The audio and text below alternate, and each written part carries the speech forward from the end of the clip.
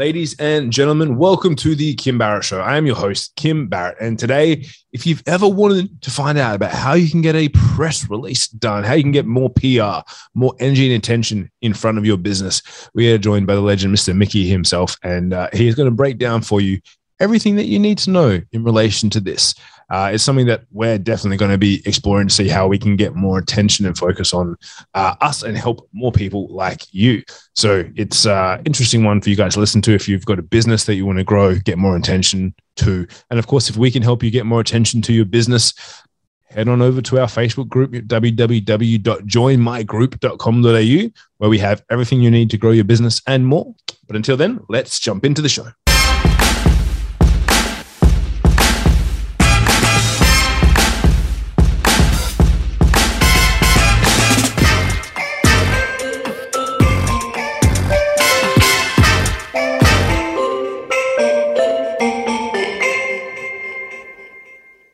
Mickie, thank you so much for joining us today. Really appreciate you making the time. No, thanks for having me. Great to have you. Now, Mickie, I do like to start off the podcast the same way every time, which is if I met you at a party and we were just chatting and I said to you, Mickie, what is it that you actually do? What's your go-to answer? I help people get publicity using press releases. Amazing. I like that. And it was very curious when I saw that come through. Obviously, we're chatting a bit on email and getting you on the podcast. I've been very curious about that because press releases is something I've kind of heard a little bit about, but never really understood how they properly applied, because some people talk about it in the very high end. Then I was like, as a small business owner, like, how could I leverage it to my advantage? But I'd love to know, like, how did you get into the world of PR, press releases and stuff like that? Well, I was fresh out of graduate school and I was working for a telecom startup. And my background was creative writing, poetry specifically. And as employee number 3, they said, "You're the writer. You need to write press releases for us." And I would write them and we'd send them out via fax. And I started to get a lot of journalists who would say, "Hey, you had a lot of numbers and statistics in there. Could you email me that as like a Microsoft Word?" And that's what got me the idea for doing email press releases as opposed to faxing, which is clunky and loud and just really not a great way of sending stuff out. And then over time, the Newswire, PR Newswire, approached me and said I should also send the releases through them. And I pointed out that they charge like $1,000 to move a press release nationally over them. And so, I pointed out my customers can't afford that. So we went back and forth, and they wanted to help serve entrepreneurs and startups and things like that. So we've got a relationship that works, and all the customers of e-releases get a custom national distribution over PR Newswire, as well as that email distribution that we were known for from the beginning. And how did you start? Obviously, like where you were working previously, how did you start then doing it for small business owners and entrepreneurs? Like, how did that whole part come about? It was mostly just through forums. I started a long time ago. It was like 24 years ago. And there was a service called Link Exchange, which was absorbed by Microsoft and became an ad network, I think, as part of it as well. But it really was just a forum where business owners could talk. And I would just say, I've got a list of 10,000 journalists that I have a relationship with. I've talked to all of them, and I will send out releases, on your industry for, I think at the time it was $200, as what I was charging way back then. And whenever there was topics of public relations or PR or what you could do if you didn't have the big bucks for, say, paid advertising, I would be out there talking. And it hasn't changed very much. I mean, we're using podcasts now in the same way that I used to use forums, just educating people about the opportunities. And what sort of things do people actually promote as like releases and whatnot, and like to actually get out there? Because I know a lot of people, they're like, "Oh, well, I'm not a multinational chain who's opening new stores." So like, what are the sorts of things that people actually put out there as press releases and things like that? A lot of the press releases we get, unfortunately, are just very safe. They might be a personnel change. There might be an update to a product. They're usually not very earth shattering, and you don't have to be to get publicity, but you do have to be newsworthy. And so many people don't do the work to really refine something and make it newsworthy before they send it out. And there are strategies that you can put in place and things that you can do regardless of your size. For one thing, the easiest way to get publicity, I've never, ever seen it fail, is to do a survey or study in your industry. And my customers immediately say, I wouldn't know what to do. I'm like, you go to SurveyMonkey, you create a survey, you have one link, and then you send it to people. Well, I wouldn't know who to send it to. And I always tell them there are dozens, perhaps hundreds of trade associations in your industry. And the smaller ones and the independent ones are dying to get publicity themselves. So if you approach them and said, could you send this link to your members? I will mention you in a press release that I'm issuing over the wire. That works almost 90% of the time. Sometimes you might have to do a co-brand, or they may want to review the survey, but often they're just looking for a win-win, and that works out so well. And then you just put together good questions. What would be really timely now? And now is a great time, coming out of the pandemic and how people are doing. You might want to take people's temperatures on how they're feeling in your industry. Are they spending the same? Is there hiring? That's very topical and now, and a survey like that would do, I think, pretty well in many industries. And, I have people who say, I'm not an expert in my industry, but you don't have to. You just have to be the author of that survey and to ask the right questions. And one of my things I always say is at the very end of the survey, try to throw a couple of oddball left field questions in there, because sometimes you can get some really interesting results, and sometimes you can work a story around that. And so let's say someone did that. They got together a survey, they got some cool data, and then they were putting together a press release to go out. What's like the end goal of that? And what are some outcomes that people might be able to achieve by doing a press release like that? Right. So the goal is to get publicity, to get articles written about you. And when you have a really compelling story, people want to write about you and share it. Journalists, by and large, are just curators. And, the thing that small businesses don't realize is they would much rather take a small undiscovered company and share it with their audience than a large corporation that can afford to advertise. So they really want to help out the small guys. So you have to help them out by coming up with something that's compelling and interesting. On average, these survey questions and press releases, they generally yield anywhere between 8 and 14 articles. And these are original, unique articles about you. And that's, a really good ROI. It can be across your industry or people who write about your industry. It can be a mix of trade publications and newspaper. It really depends on how narrow your industry is and how specific it is. If you see your industry talked about in newspapers, then you could get newspapers, but it might just be trade associations, depending on that. I had an auto repair shop in Pennsylvania whose only goal was to get SEO links. They wanted links from auto industry trade publications for a new website. And the SEO guy said, Mickie knows what to do. And I told him, I said, I think the only way you're going to get publicity, basically doing the same thing everybody else is doing, is to do a survey. And they did very well. They got over 10 auto trade publications, and they got about 30 newspapers that wrote about them. And it was all based on the left field questions. We had a question in there that said, what's the strangest thing a customer left in their car while being repaired? And we just left a few lines in there where they could write an anecdote or a story.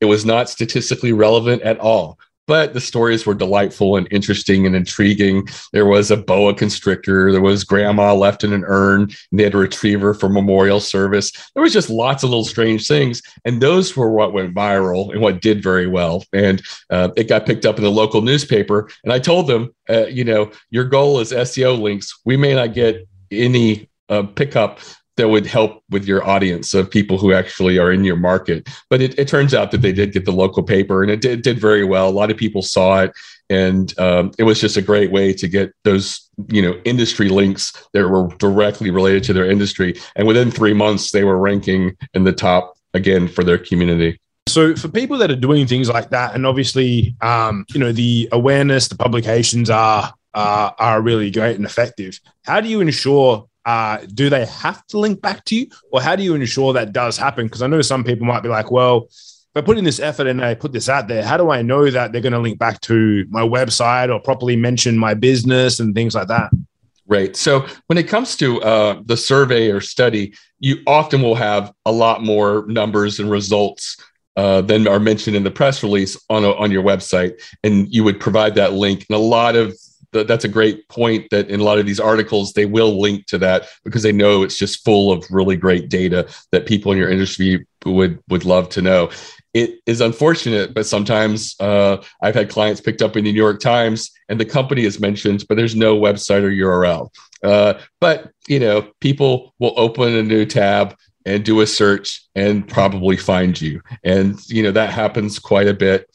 When it comes to ensuring that you get into an article, I think a really compelling quote, something that you say that can't easily be paraphrased, is really important. I've seen managing editors look at a story, not realize that this small company they've never heard of inspired the story with their press release. And they just say, why are they mentioning this little company I've never heard of, and cross it off.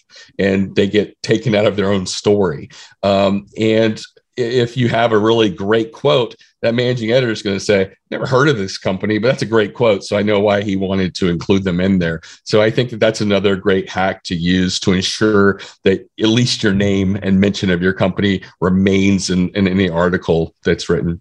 And for people that are going out there, like trying to tap into this, what difference does it make based on country? For example, like US versus Australia versus New Zealand versus Singapore. Are there certain countries where, like, if you're writing about that audience versus, say, you're an Australian-based company who services the US, but you're based in Australia and you have a big client pool here, are those stats and PR releases going to be as effective as if you were in the US?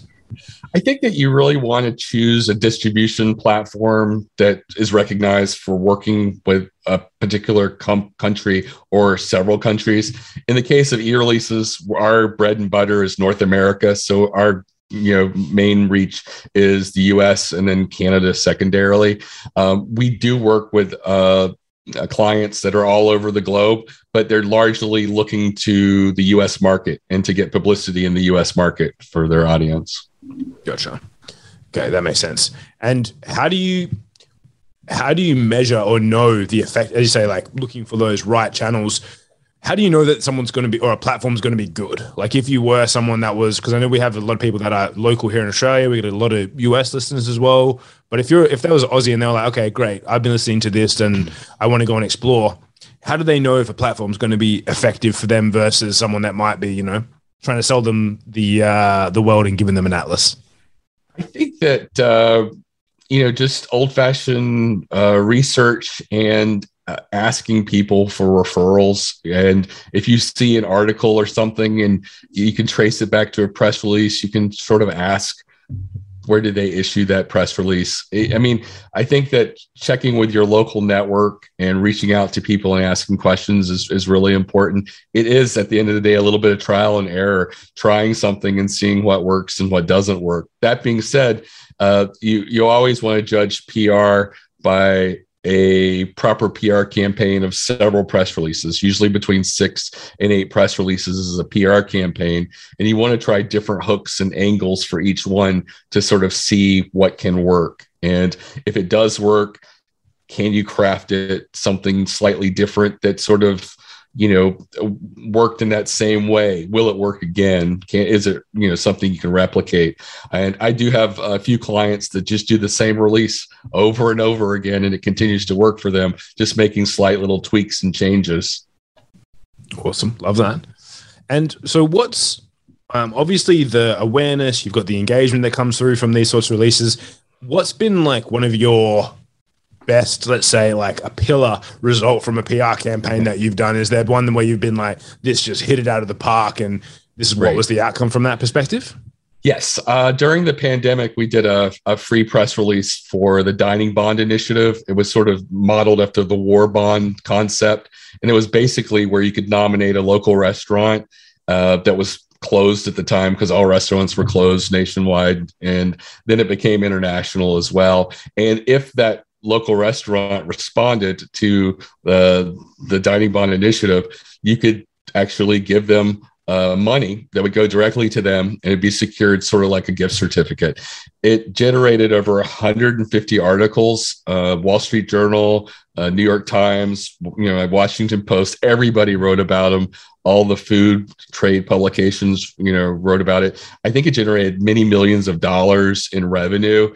And it was just, one press release, and it did that phenomenally well. I think why it did so well is because it was interesting and new. And also it was positive news at a very negative time. And people were looking for something actionable they could do. They felt very powerless in all this. But here was something you could do. You could give $25 to your local pizza shop if you nominate them. And it just felt something that people could do. And I think that warm experience, that, feeling we have for our local favorite restaurants is something that resonates across the US and across the globe. It ended up getting, picking up many different countries all over the world and did phenomenally well. And it was just a little concept that lived for just a short period of time. But, it just shows the value of leverage, where you have the access to such a large, Rolodex of people. And, it just, fed on itself and did very well. And what's the starting point for someone like if obviously not necessarily everyone's going to have a huge campaign like that, but do you kind of try and think of the publications and places you want to go first? Do you think of, like, in my audience, what could I share first? Like, where do you start when trying to plan out a press release campaign? I start at the strategy, what it is that you're wanting to announce, and what potentially could be the most newsworthy thing that you can do. I have sort of an audit that it goes through all the strategies that work really well for anybody. And that's on my website at ereleases.com/plan, PLAN. And it's completely free. The cornerstone of it is a video training that's less than an hour. It goes through the survey and study and lots of other different ones that work. I say take that. It's like an audit of you and your business. You should walk away with many different ideas, having gone through that, of things that you could do that would, make you potentially newsworthy. So many people sit on their, most important stories, like what is the one thing that could be most compelling. And a lot of times it's because people don't know what is newsworthy or what they're comfortable sharing. Small businesses hate you knowing that they're small. They hate that that they're working out of their home. They hate that, there's lots of little things that small business owners hate. And often those are the things that make you most relatable. I had a client who had an embarrassing story that they shared with me in passing, and I said, we should put that in a press release. And it was about basically they got slammed with orders and they had to cancel Thanksgiving, and the family still came over, but they ended up just staying in the garage, putting packages in boxes and getting them ready to send out. And I said, that's something that a lot of people could relate to, because you don't know when you start a business, it's feast or famine, and you have to roll with the punches and change what you're doing. And so they did eventually include it, and it got picked up in Inc. magazine. And I think Inc. magazine liked it so much because it was something that a small business can relate to. We deal with these types of obstacles and we overcome them. And if you can come through as a story and have some authenticity, I think that makes you so much easier to relate and makes a journalist want to share even more. Yeah, that's so pertinent. I love that. Now, as we're getting towards the end of our time here together, I always like to ask the same question, which is, what's a question that I haven't asked you yet that I should have? Well, I guess the one thing that I often bring up that people find surprising is my creative writing background. It's in poetry. And they're like, how did you end up from poetry to press releases? And I sort of shared how I was faxing out press releases and stuff like that. But I do think that the creative background that I have has really helped me to understand and sort of reverse engineer what journalists are looking for. Because if you see the types of stories that get picked up time and time again, there are threads of similarity between them, and there are core concepts that people like. And that's something that I've been able to, sort of flesh out and put as part of that strategy I was talking about, so that people can do things like, researching your industry for blind spots, what is something that you could potentially be the friendly jerk or contrarian about in your industry? Lots of little things like that you can really build a press release and a concept on. Yeah, I love that. That's perfect. And so what's the, if people have been listening to this and they want to know more about press releases, obviously you gave a link to a resource before. Is there any other places that people should reach out to connect with you online? Sure. My website's ereleases.com. All my social media is on the lower right. It's my direct LinkedIn. That's usually the best way to reach me. I do check that on a regular basis. But feel free to have a chat on the website or call. We only employ editors, and we'll walk you through the process or talk you through whatever you're thinking about. Even if you wanted us just to look at a press release or something that you're considering, that's something we do. We recognize that a lot of people use us for the first time, not knowing what a press release is. So we've seen it all and we've done it all. We can sort of help you, navigate that process. Amazing. Love that. So guys, wherever you're listening to this or watching this, check the show notes above or below. We'll have all the links there so that you can click through and find out more about these PR releases, which I know sound very exciting. I'm excited to dive into them myself. And if you know another small business owner or entrepreneur who maybe they have part of a story, maybe they're looking to launch something new, please share this episode with them so they can find out about more avenues that they could use to leverage these new components that they have going on in their business. And Mickie, again, I really appreciate you jumping on with us today. Thank you so much for making the time. You're very welcome.